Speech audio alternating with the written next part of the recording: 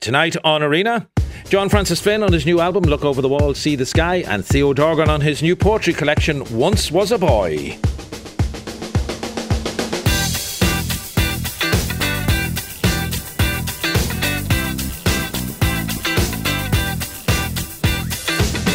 Five 51551 is the text. You can tweet the programme at RTE Arena. I guess if you were asked any known fact about my first guest this evening, poet Theo Dorgan, you might possibly say he's from Cork. And being a Cork man is the starting point of his new book, Once Was a Boy. It's a collection of poems that look back on a childhood in Cork, home and family life very much to the fore, early education in the convent, and then the boys' primary school. These poems explore a past where everything is new and every experience is felt for the first time. Delighted to have Theo Dorgan with me in studio this evening. And I was saying to you as we were coming to earth, Theo, really, it has the whiff of an autobiography off it.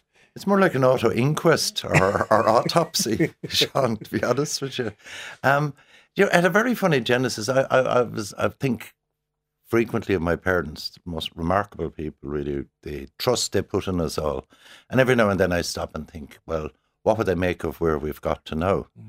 And because both your parents died relatively young. My mum was 54, my dad was 61. And what kind of age were you when that happened? When my mum died, I was 21. You know, and there were 15 of us. So I remember being stopped once going through Swansea by a somewhat prickly special branch man and asked what my occupation was, and heard myself say, and this happens a lot in my life, Sean, I hear myself saying things, that I'm General Secretary to a Soviet of Orphans. So were you? Where did you come? You were the eldest. I was the first to go white. Yeah. Yeah. So when your mother died first, so you were kind of in loco parentis. I was already I wasn't, and that would be unfair to the rest of my family. I was already out. Oh, you were gone at that point. Yeah, I was already gone, because unlike the generation that we see around us now, we valued getting away and having our own independent lives. And that's today's bit of crankiness out of the way. Well, mind you, they would probably say you were able to get out and do things for yourself. Because we were prepared to live in squalid little bedsitters and put the adventure before the home comforts. Yes, this anyway, is true. That's a very long subject to get into. No, my sister Noreen reared the youngest kids. And no, we did work as a kind of Soviet, you know, from each according to their ability. For a long time, I was the Supreme Court and Final Court of Appeal, but I've long been supplanted by my infinitely more capable sisters. I have a couple of sisters, Sean, but I tell you, when people would upset me, it might cross your mind to send your brothers to have a chat with them. And one day I had a road to Damascus moment. I'll cut to the chase, send in the sisters, the frocks and docks, you know. And was it sorted quickly? Just the prospect of it tended to sort out any difficulties I might be having. You know, they're tough women and gorgeous, and I love them.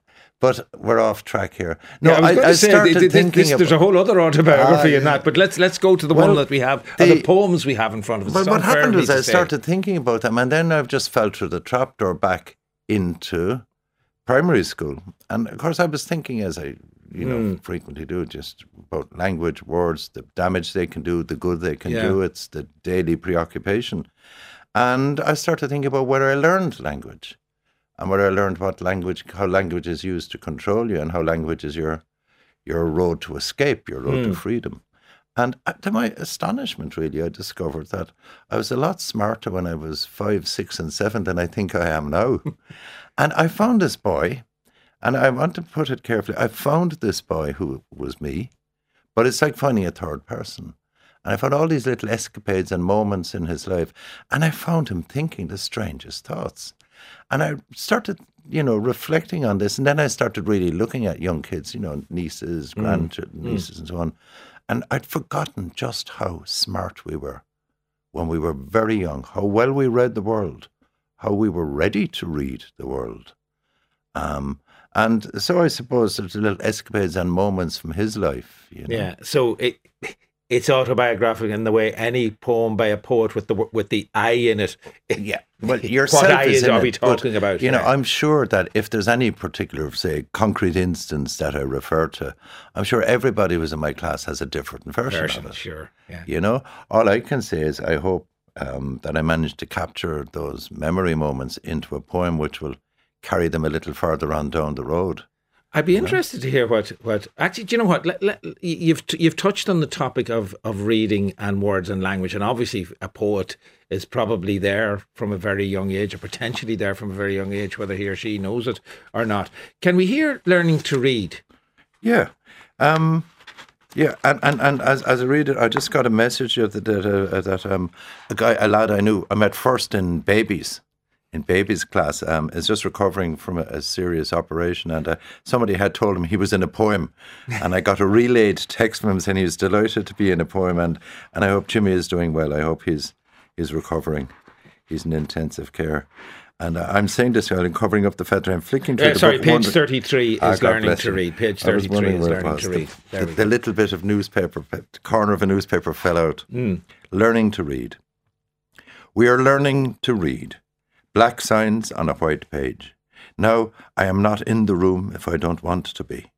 Now I can have a dog, a rich father and mother. We can have a car, an apple tree, a stream and the garden. Now I can be in places where everything comes out right, where men have horses and guns and swords, and the boys are always winning their fights. The sun shines, and when it rains, there are big log fires and mugs of cocoa. There are rivers for catching fish and high mountains to climb, long trips by train through fields of corn, or journeys by sea. These I like best of all, with the wind howling and all the sails big and white and full of the wind. And the boy is brave. He steers the ship by the big wheel all through the storm with the captain by his side, and never once, not even once, is he afraid. And it isn't all made up, like the stories my dad reads out to me.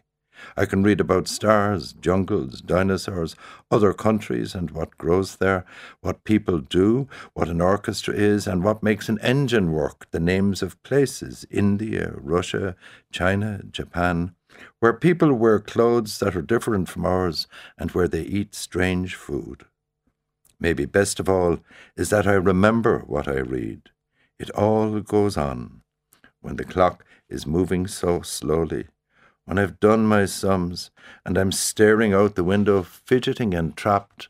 I can be back in yesterday's book, riding my pony with cowboys, or driving a race car, or hiding from pirates in a cave, and, if Miss Coffee doesn't catch me, flying free as a seagull. That's Theo Dorgan reading the poem Learning to Read from his collection. But the magic, you remember this, Sean, the magic of reading. Suddenly you don't have to be there. Yeah, this is what's extraordinary about it, is the flight of fancy that poem is. And I can see the young child, and I guess anybody reading that or hearing that can possibly see themselves in that young child. You open up the book and it doesn't matter what's going on around you, you can be wherever you want. That second line, now I am not in the room if I don't want to be. So you didn't have to stay in the classroom. You could let your imagination run riot. That were you that kind of... And then they beat you for it. Yeah, I was going to say, because in some ways what you described there is idyllic. You know, you're a cowboy, you're a pirate on a ship, you're everything you want to be. But isn't that why we read? Isn't that why we started to read? I mean, I was a paid-up member of the secret Biggles Club in the Cork City Library, where you'd walk down past the queue on a Saturday afternoon with the one you just finished sticking out, and you saw somebody with one that you hadn't read, and he wanted to read yours, so you did a little deal for a swap as soon as it came to the stamping out counter. So you kind of went up together. So you know, it was a solitary thing, of course, and it's the great comfort of the solitary child is reading. But you realise that there are other readers. And maybe somewhere back in there is part of the kernel out of which grew the wish to share things with readers, to write things for readers.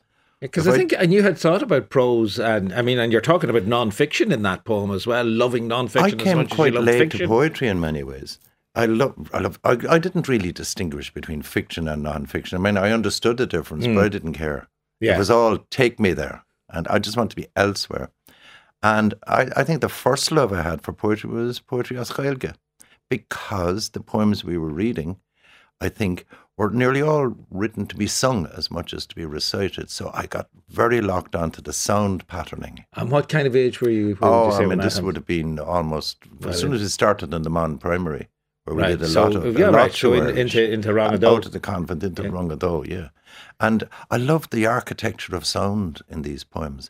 And I began to understand very early that the patterning of sound was a key to lodging it in your memory.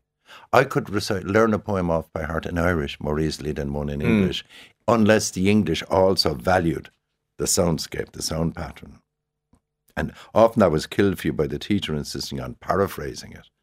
But, go Joe Rís ní Red go chaslig díl na grech mathaint, nor Carienwyd fasta gan aimad sa deran na chil der lá, níl trachter kil chas na teilig, sni clin for a cling go brach. And that's still in your mind. Oh, it's all in there. Yeah. And a lot of poems actually that I learned in Irish. But I assumed, because I've been lazy all my life, I assumed just that, when I left school, I'd start writing and that would be novels and it would be just like reading. Yeah. It came as quite a shock to discover the amount of work that goes into it. Now, as I say, that poem gives us a sense of a kind of idyllic, certainly in the imagination of this young child, an idyllic world that was there to be got via the world of books. If you read for us Rocking Horse, which is on page 29 of the book, a couple of pages before that, we get a sense of, even in the infant school, because at that time you would have been junior infant, senior infant and first, and then you would off up to the boys' school and the girls went to the girls' school. That's kind of how it happened in most places in Ireland.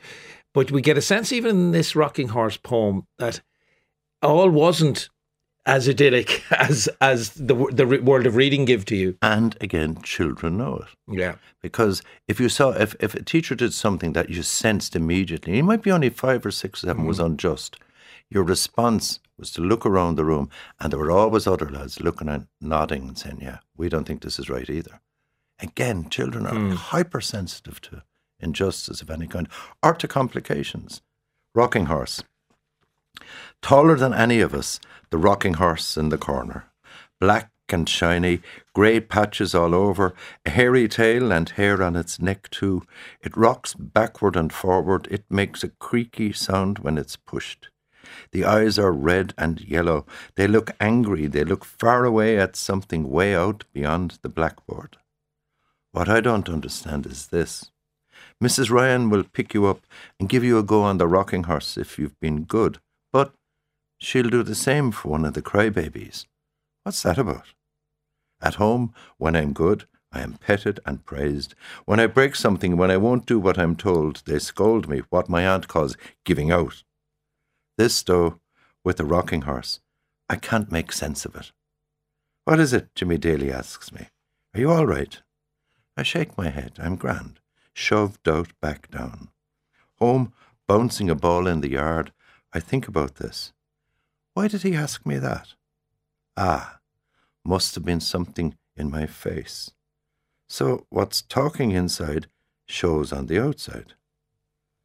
I'm staring into space when Mam, coming out to hang up the washing, says, "Penny for them."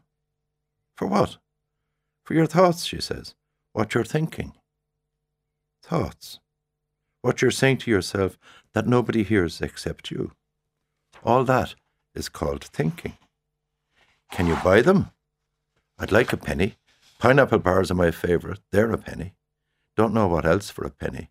But she's laughing. That means it's a joke.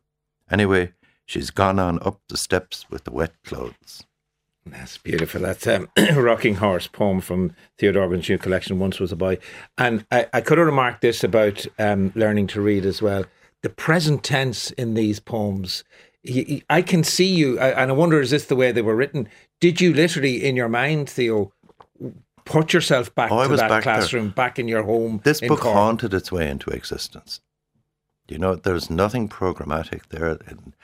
I suppose, obviously, there must have been a subconscious sense of start at the start and finish when you leave primary. But apart from that, all the memories are discrete. That's an ETE. Yeah, I'm rarely accused of being discreet in the other sense. And it was like falling down into a perfectly preserved bubble where the moment is still there, still alive. And when you say they're discrete like that, I mean, did they come to you higgledy-piggledy, or did they come in the perfect, what feels like the perfect chronological order that we get them in the book? They came in little runs of 2 or 3 maybe. And not necessarily in the linear sequence. I mean, there was a certain amount of arranging had to be done after the fact. But I think probably if something touched, if something evoked as a pain or sorrow. Then maybe it attracted the next one and the next one, and then you'd remember.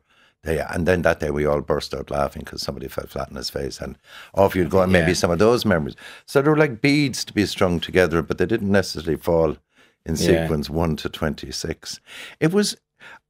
I kept encountering this boy in the third person and looking at him with, kind of amused astonishment. Some of the things he came out with. But did you recognise yourself in him? Oh, yeah, I'm afraid I did. Wonder, a lot of it was about wonder. And it was Pat Bourne, my beloved editor, who's pointed out that in many ways the book is a love poem to the city of Cork. Because, of course, your native place is all pervasive. Yeah, we get the smells of everything. Castle Dawson, or Paula Meehan's inner city Dublin, or Evan Boland's trek through the embassies and through the suburbs. It's a kind of a matrix, in the old world. It's the mother place. And one of the things that annoys me about Cork, and there are not many things, is there's a certain stratum of the city always resents the fact that you no longer live there. But I never left Cork. I just live somewhere else. And in that sense, none of us ever leaves our birthplace. And certainly the Cork never left you. It's still well inside that's you. That's debatable. But and Pat's right, it is in a sense also a love poem to the city. And you have the city of my childhood. Yeah, of a different time. Yeah. And there are poems in this where we see young boys being taken out of the class, or young boys who are from difficult backgrounds. The bomber, I think it is, not his name, a young fella. He's dead sound fella. And the kind of the gentleness with which you treat those stories, but we know there are dark things underneath. But we were gentle with each other as well. You see, there's this William Golding fantasy, Lord of the Flies, that left to each other, young boys are savage. No, they're physical. Yeah, fist fights are nothing. But I remember one particular moment. I remember almost the exact moment in one class where a boy from a very poor background, poorer even than us, was being disrespected, is the proper word for it, by a Christian brother. And he really was. He despised him for being poor and for having poor clothes and for having not got a sum wrong, something trivial like that. But I remember almost the growl that ran from desk to desk.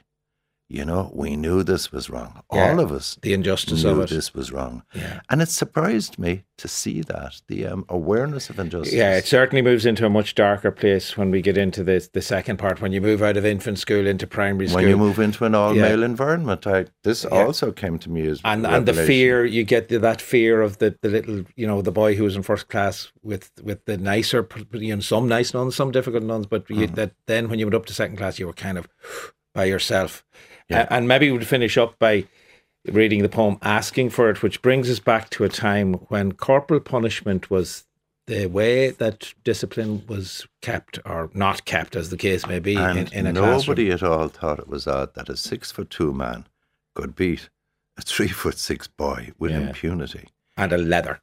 And, some of them were sewing, picking the leathers apart, putting coins in and re-sewing them. I mean, there was real sadism involved. There's no point in beating about the bush. Not all of them, and not all the time, but enough. Yeah, because you do. There are nice memories in there too. What was Wordsworth's lovely phrase? The ministry of fear. You felt you were under the aegis of the ministry of fear. Asking for it. I hold my hand out flat, palm turned up, thumb well out of the way. The trouble with you, Mister, slap, is that you're too smart, slap, for your own good, slap. Now back to your seat and mind that tongue of yours. Sweeney beside me can't figure out long division, asked me for the answer. Carey caught me whispering, You boy, what are you whispering about? Nothing, sir. Nothing? Nothing? Do you think I'm a fool, boy? I don't know, sir. You were asking for it, the consensus at break. What did you go and say that for? I don't know. I just said the words that came into my head. Palmer shakes his head, sorrowful. Never provoke him, he says. Never. We know his father beats him. Carey is talking to the tall, red-headed brother, their eyes tracking the yard. I note their cold amusement and look away, shaken, feeling my back go stiff. My hand still hurts, a dull pain like you feel after you've banged your elbow. If the edge of the leather strikes on the base of the thumb, that's what you feel, the lingering throb after the shock wears off. The wisdom says, always offer your left. It's hard to write for a while after if you give them your right. Somebody asked, but what if you're left-handed? I join in the jeering, happy to sink into gang mind, but partly I'm dislocated, remembering the afternoon we brought Bomber in, bright and clear, Sister Angela ruffling his hair. My rebel angel, she called him, and I half understood. Theo Dorgan with his poem, asking for it from the collection, Once Was a Boy. I'm hoping, Theo, that there's once was a teenager, once was a 20-year-old, once was a 30-year-old. I hope they're all on the way to us, because it does paint a fascinating picture of childhood. Thanks for coming into us this evening. You're very kind, and my best to Jimmy, who's recovering. And Jimmy was one of those poems. I hope he comes out of this well. Well, we echo that. We promised each other we'd look after all our lives. We kept the promise perfectly. I hope this keeps a promise. Yeah. Well, there you go, and I see it's dedicated to a friend as well. A friend, an unswerving friend is how you refer to Mick Hannigan at the beginning of it. Once Was a Boy is the title of the new collection from Theo Dorgan. It's published by Daedalus Press.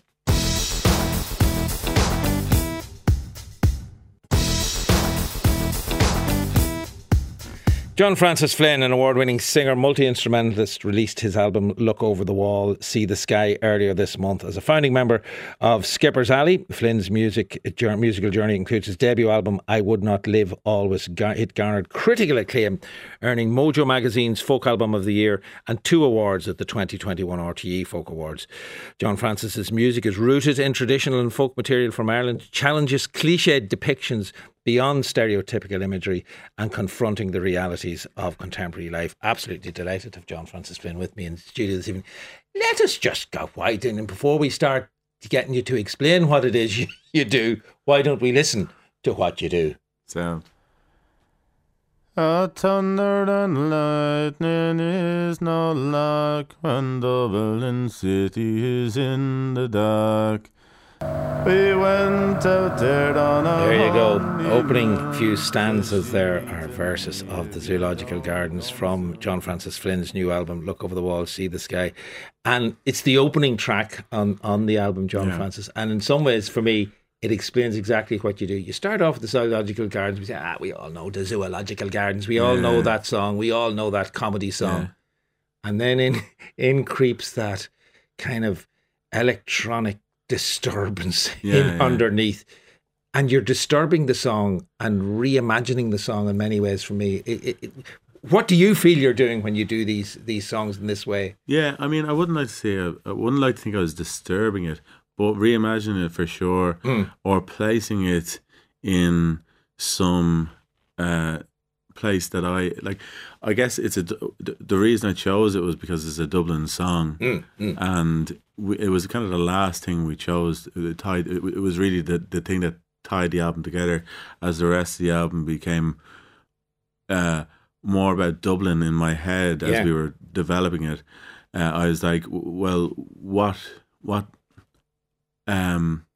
will we needed something to tie it together, and I wanted to situate the listener in Dublin, and Zoological Gardens was and then to bring in the electronic thing, or the that it kind of sets you up in this like you're located in Dublin, quite a traditional style of singing, I suppose, or and then all of a sudden you're brought somewhere else.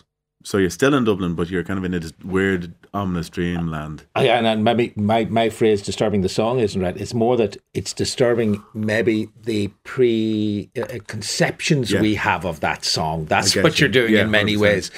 Because that song, we hear it, and you think of the Behan version. Nothing wrong with Brendan Behan, of course. I mean, he did more for it, so much for Dublin song. Yeah, absolutely. But, you think of it as a comedy piece. We're up the Zoological Gardens, and the accent is emphasised. I mean, you're singing in your Dublin accent. You're not doing anything else other than giving us a Dublin version of that song. But you're letting us see perhaps a darker version, an uncliched version of these songs. Yeah. To what extent are you fed up, and have you been fed up for a long time with that kind of stage Irishness that's often put in around balladry in particular. Yeah, I mean, like I'm very influenced by all of these musicians and singers and writers, and like Behan and the Dubliners, the Clancy brothers. All of those people mean a lot to me, and even it's actually, I guess, and that's I don't think that's not real, and I don't think that it's not worthy. I think like all of this is like fantastic music and fantastic for its time and even now, but the song itself, I think is, I guess, I wanted to position it in a, I guess for now, what it means now is Dublin. Contemporary Dublin, and I think that we've sold ourselves, or the country has sold itself in a certain way to gain for tourism or for industry or whatever, or like how like people see us from the outside, how we're sold in Hollywood, or for example, you did a stint, didn't you, on a cruise ship at one point? I did, where where perhaps you thought there is another way to perform this music. Tell me a little bit about that experience. And again, you're always very careful. Anytime I've spoken to you, I know that you don't dismiss how other people do things. You just you have to talk about the way you do it. But what was it about? Tell me about that experience on the cruise ship and how it impacted on you and what you did subsequently. Well, I was playing. First of all, the setting was a Disney cruise ship, and Darby O'Gill's bar on the Disney cruise ship. So I was waking up every morning having breakfast beside, some lad dresses Mickey Mouse or Goofy. Gotcha. And I was expected to sing songs and play music in Darby O'Gill's pub. And I was thinking to myself, Jesus, this is hilarious, but also kind of, I guess it's kind of shocking in terms of like what are we expected to do as Irish people? How are we seen as Irish people around the world? Are we seen as these kind of, I don't know, fun-loving lads who drink too much, and there's the crock of gold at the end of the rainbow, and leprechauns dancing around the place, and I think like as you tour around America in particular and other places, you see these people who expect that. You're on the Disney cruise ship, they certainly expected that, and I was like, do you know what, this is, we've been sold off, and our music is worth more than that, and our culture is worth more than that, and we're as Irish people worth more than that. And that's precisely what you've been doing across the album. We work with Lankham and that whole new generation of Irish musicians. I'm going to start as we talk here, because the zoological gardens that we listen to straight in with your voice, that's very seldom the case, or certainly it's one of the things that you do. And I'll start Willie Crotty underneath me. You have the headphones on as well, because this is one of the things that you do. This introduction is the guts of, I think, maybe 2.5 minutes long. Yeah. Now, I wonder to what extent even just immersing yourself. I mean, we can hear the ambience of it there in our headphones. Yeah. Immersing yourself in these electronic introductions, how it begins to inform what you do when you start singing. I guess like it brings you into a certain world that is, I think, quite contemporary, and because just as we're listening there, a saxophone and a clarinet have kind of dipped in underneath as well. There's a certain ominous quality to it, and a certain mournfulness to it. But it's certainly not what you. I guess you're not. I guess you don't expect this out of traditional music. You wouldn't be given a 2.5 minute introduction on the Disney cruise ship to the song. You'd be expected to have finished the song. No, you would, in 2.5 minutes. And you'd be straight on to the next one. And the Willie Crotty of the song here, it's an interesting story, and it's told from an interesting perspective. Yeah, it's a story of a highwayman.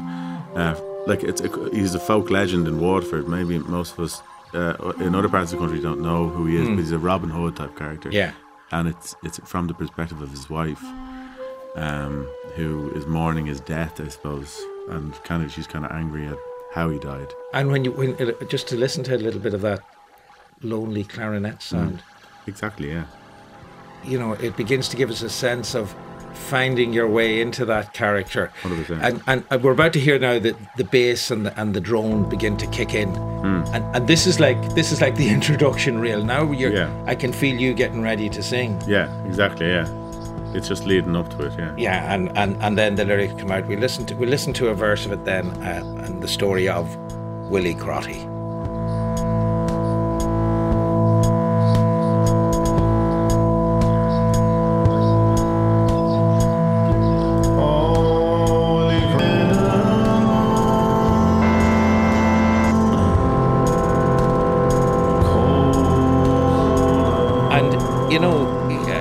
That's Willie Crotty from John Francis Flynn and the new album Look Over the Wall, See the Sky. As I'm listening to that, it's so contemporary, John Francis. It's not that it has run away from its ballad origins or its traditional origins, but it's very much the song of a 21st century singer. Yeah, I guess it definitely is. Yeah.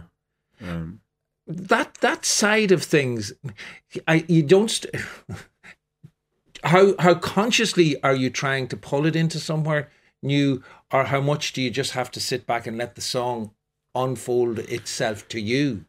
I'm never trying to put anything into a contemporary context for the sake of it, or not trying to drag it into a contemporary.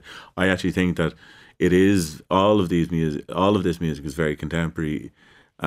We sing traditional music. Traditional music is very much alive in Ireland, and it is. So we're singing songs and telling stories, and that's contemporary, And as long as people are still doing it, then it'll always remain contemporary. I happen to be interested in loads of other types of music, and I'm framing traditional music in a. Yeah, you're kind of surprised. I think you were surprised when you started in music that it was that it was traditional music that you veered towards. Well, I mean, traditional music was like what I was like. What I was interested in. I was always playing traditional music, but like in terms of like how I framed it, it was always my interest outside of traditional music. You know what I mean? Yeah, there was as much Black Sabbath going on in your listening as there was the Dubliners. Exactly. Yeah. And that has informed it. You've gone out on the road. I'll give some of the dates for the gigs shortly. In the live gig, those introductions and those electronic sections, do they have an organic sense to them in which you kind of let it play the audience as much as you let it play you in the introduction?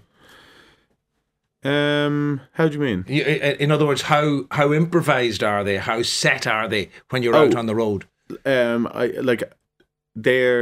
a lot of improvisation. That's what I thought. Yeah, for sure. There's certainly we try to recreate the sound of the album as best we can, and depends on who I'm playing with at the time. There's how many musicians are on the album? Maybe 7 or 8. We tour with. I tour with Brendan Jenkinson, Ross Chaney, Cayman Gilmore, Owen O'Brien, and then there's a few other like Kaya Kennedy. Seamus Highlands on the album, and I guess that means that whichever combination. So there's so many different times, the songs change to fit. And like we could be playing Vicar Street, we'll be playing with everyone, but like maybe we'll tour around Ireland with like 4 or 5 of them, and then when we're going to the UK, we might have 3 or 4, depending who's available. It's always changeable. Every show is different, Yeah, so it has that organic feel to it. Exactly. I expected that you wouldn't say no. There's a 30-second introduction here, and that's that. No, certainly not. Listen, congratulations on the album, John Francis. Delighted that you could come in to us this evening, and continued success, John Francis Flynn. There, the album is called Look Over the Wall, See the Sky. It's out now. John will be travelling around the country, starting in the Set Theatre in Kilkenny on December the 1st, and then it moves.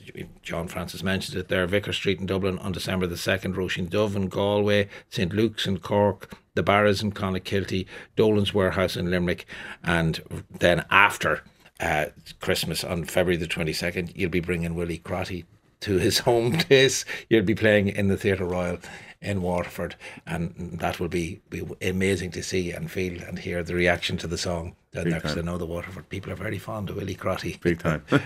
Thanks a million, John Francis. Sounds. Thanks.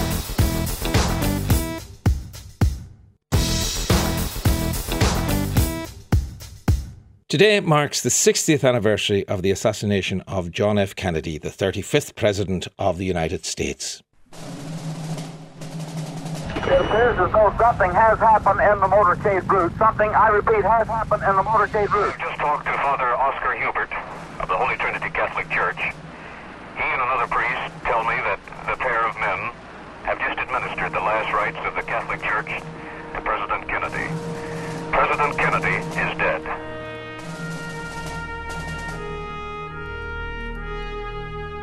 From Dallas, Texas, the flash, apparently official, President Kennedy died at 1 p.m. Central Standard Time, 2 o'clock Eastern Standard Time, some 38 minutes ago.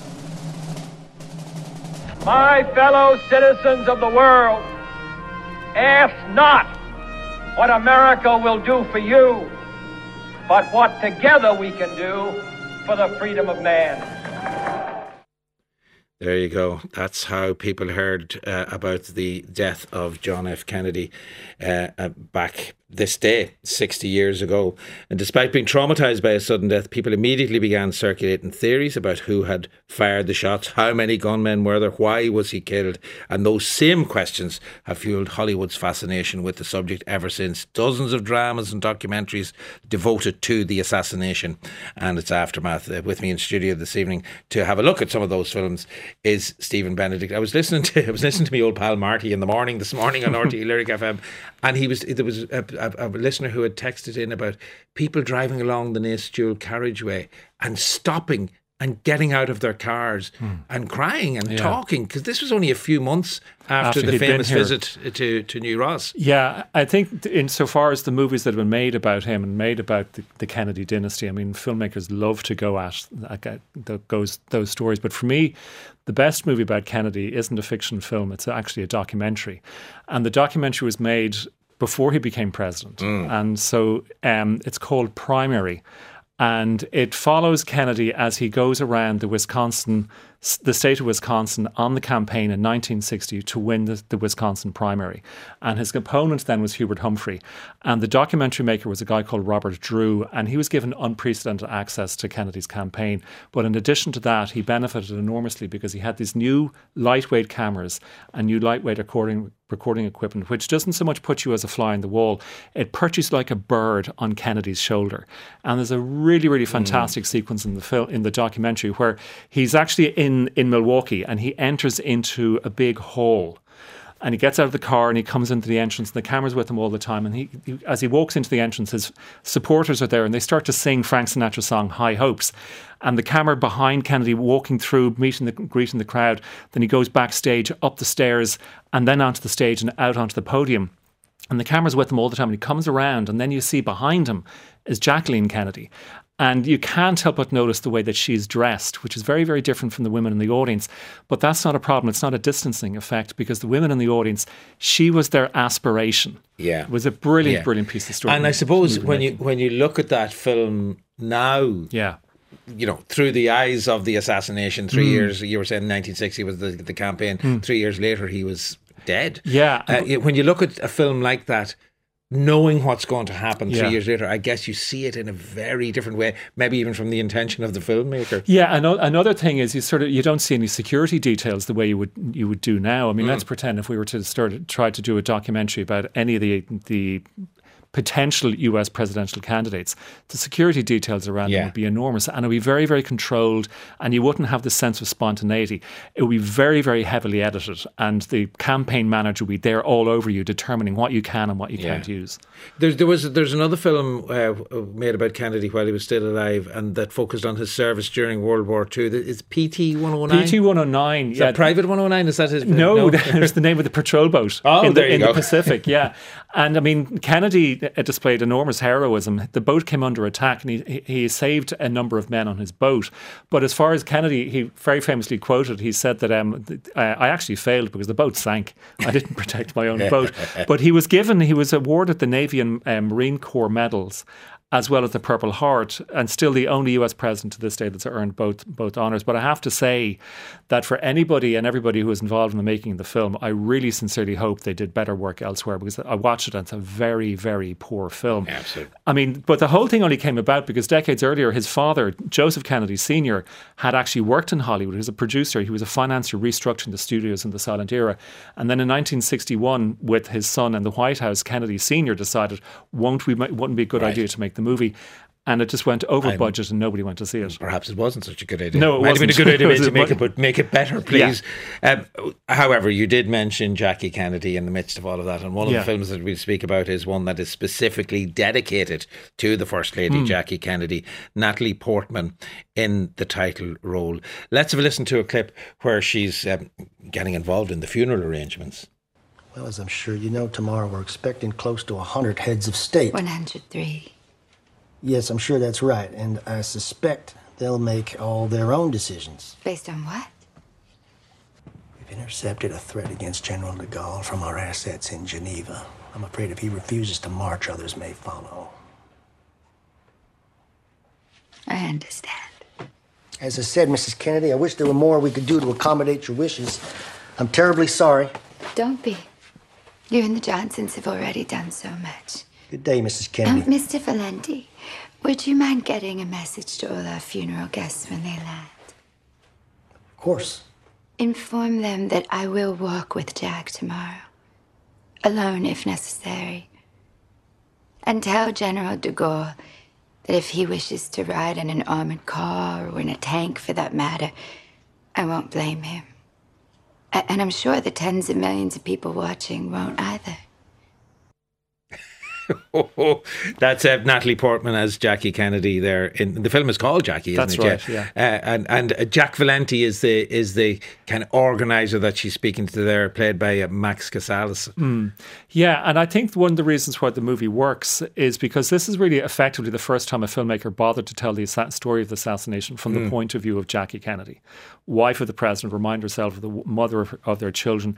And without labouring the point, I mean, when I was watching the movie, you know, it really let the audiences know something that's quite often overlooked when they're talking about the conspiracies, is that this is the lady who was actually in the backseat of the car, driven at breakneck speed, 3 miles from Dealey Plaza to the hospital, with her dead husband in her lap, with his head blown to smithereens. And I think another great thing about the movie is Pablo Larraín's decision is to personalise the story and focus on the family trauma and just basically relegate the politics and the conspiracies. Yeah. And Jack Valenti, you were saying to me beforehand, he went on to be a long-time president of the Motion Picture Association of America. Like, the movies were all around the Kennedys in some ways, weren't they? They were prime, assassination or no assassination. Yeah. They always were movie fodder. Yeah, they were very charismatic that way. But I mean, the thing was that Valenti came in 1966 to replace what was called the Hays Code and the liberalisation of the film content. So he served in that position for decades, thereby helping shape American cinema enormously. Of course, the family drama is one thing, but the conspiracy theories. I mean, as you say, they started from the moment he was shot. Yeah. The conspiracy theories. Well, I would actually contend even beforehand, because you got to remember that Kennedy was the first Catholic president of the United States. So this conspiracy theories surrounding a Catholic president, even before he became president, were enormous. So we've got to remember that one as well. Let's go on to a clip which features, in fact, it's John Malkovich. Now, this isn't specifically about the Kennedy situation. Yeah. It kind of refers back to it. Maybe if you give us the setup of this film, because it's interesting in how it handles it. Yeah, this is In the Line of Fire, starring Clint Eastwood, and he plays a special agent who was part of the Kennedy security detail on that fateful day in Dallas. And 30 years later, the movie was released in 1993, and 30 years later, he is still on the Secret Service, and he receives a phone call from this lunatic played by John Malkovich, who is hell-bent on assassinating the President of the United States. McCrawley? Why not call me Booth? Why not Oswald? Because Booth had flair, panache. a leap to the stage after he shot Lincoln. Where are you? Closer than you might imagine. It's very exciting to talk to you. I feel like I know you. Oh, how's that? I've read about you, seen photos. You were JFK's favorite agent, the best and the brightest. But that was a long time ago. What's kept you in the game all these years? Why don't we get together and have a drink? We could talk about that. Oh, I'd love to. I think the less you know about me, the better. Oh, why? Because I'm planning to kill the president. Oh, no, you shouldn't have gone and said that. It's a federal offense to threaten the president. You could go to jail even if you don't mean it. I mean it all right. John F. Kennedy said all someone needs is a willingness to trade his life for the president's, right? That's right. I'm willing. And going up against you, this raises the game to a much higher level. There you go, Kevin Costner and Clint Eastwood in... No, John Malkovich. I'm jumping ahead. Yeah. John Malkovich and Clint Eastwood in Line of Fire there. Stephen Benedict with us speaking about movies around the Kennedy assassination. What's interesting about that is we're 30 years on and it's wonderful fiction. Conspiracy theories can abound. Are you going to call me Oswald? Are you going to call me Booth? You know, what are you going to call me? Yeah. And the idea is that it would be the president of 30 years later that was going to be assassinated. But the problem with the conspiracy theories of earlier movies, I suppose, in some ways, like how much were people really taking those on board, almost as if they were documentaries? Well, there was actually, it's interesting you should mention that because there's a documentary type movie that was released in 1971 called The Day of the Jackal. Now, I know that's adapted from Frederick Forsyth's novel and it's about the assassination attempt on General de Gaulle, but Forsyth set his story in 1963. And there's a sequence in the movie where the jackal sits down to talk to the gunsmith, played by our very own Cyril Cusack, and they're discussing the target. But on the table in front of them is a magazine, and the magazine is opened, and there's a photograph of John F. Kennedy right there. So the audience are being clued into really what it's about. So the Hollywood were actually addressing it without addressing it directly. There's another brilliant, I think one of the brilliant films from the 70s, The Parallax View, starring Warren Beatty, where he plays an investigative journalist into an assassination of a political figure which doesn't echo John F. Kennedy's assassination, but Robert Kennedy's assassination. And he starts to unpick the Warren Commission type investigation, and he discovers there's a corporation called the Parallax Corporation, which are actually operating assassinations. Let us go to, I suppose, it has to be the kind of the daddy of them in some ways, doesn't it? JFK. And now I get to my Kevin Costner and Donald Sutherland, and they are asking, I suppose, the only important question in the midst of all of this. I never realized Kennedy was so dangerous to the establishment. Is that why? Well, that's a real question, isn't it? Why? The how and the who is just scenery for the public. Oswald, Ruby, Cuba, the mafia. Keeps them guessing like some kind of parlor game, prevents them from asking the most important question, why? Why was Kennedy killed? Who benefited? Who has the power to cover it up? Who? Kevin Costner and Donald Sutherland in a scene there from Oliver Stone's JFK. Stephen Benedict with me in studio this evening. Oliver Stone, of course, he hasn't just had one conspiracy theory. He seems to have a whole load of them. He's Mr. Conspiracy Theory. Yeah. But the thing that I find brilliant about this film, if we just want to put aside the conspiracies and all the disputed facts, because we'll be here till the ends of the earth, but just to focus on how Oliver Stone made the movie, because I think it's actually a blistering achievement. What he decided to do was he wanted to make it a great detective movie, and in that respect, he knew that he couldn't solve the mystery, but what he could do is he could unpick at least the Warren Commission and say that was the findings that Oswald acted alone were not true. And in that respect, he was drawing on a fantastic Japanese film called Rashomon, directed by Akira Kurosawa. And that film famously gives us 4 contradictory accounts of the 2 crimes. And at the end of the movie, you don't know who was telling the truth, but you do know a crime was committed. And so the same thing can be applied to JFK. At the end of the 3 hours, you don't know necessarily who did it, but you know what didn't happen. Yeah. And you know that Oswald didn't act alone. Do you think there are more JFK movies to be made? Oh, look, the thing is, it's so wide open. Every single generation seems to find new data about new theories. I mean, there's one about what the doctors knew and what they didn't know. What I love about JFK is the way Stone put it together, because he mixes totally different styles of filmmaking.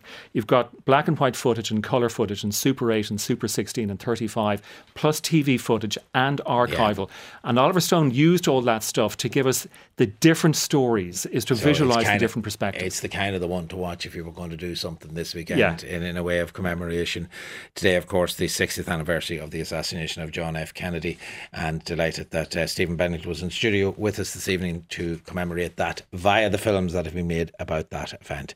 That's our lot for this evening. And Niall Fitzmaurice was the researcher, Ollie Hamilton was the broadcast coordinator, Harry Buckless was on sound this evening, and tonight's programme was produced by Reg Luby. I will talk to you tomorrow night once again, 7 o'clock here on RTE Radio 1. I'm off now to the Irish Book Awards, dying to find out who has won there, flying in straight away. So that's tomorrow night. I'll be able to tell you who was, though you should have heard it before that anyway. John Creedon will be with you after the news.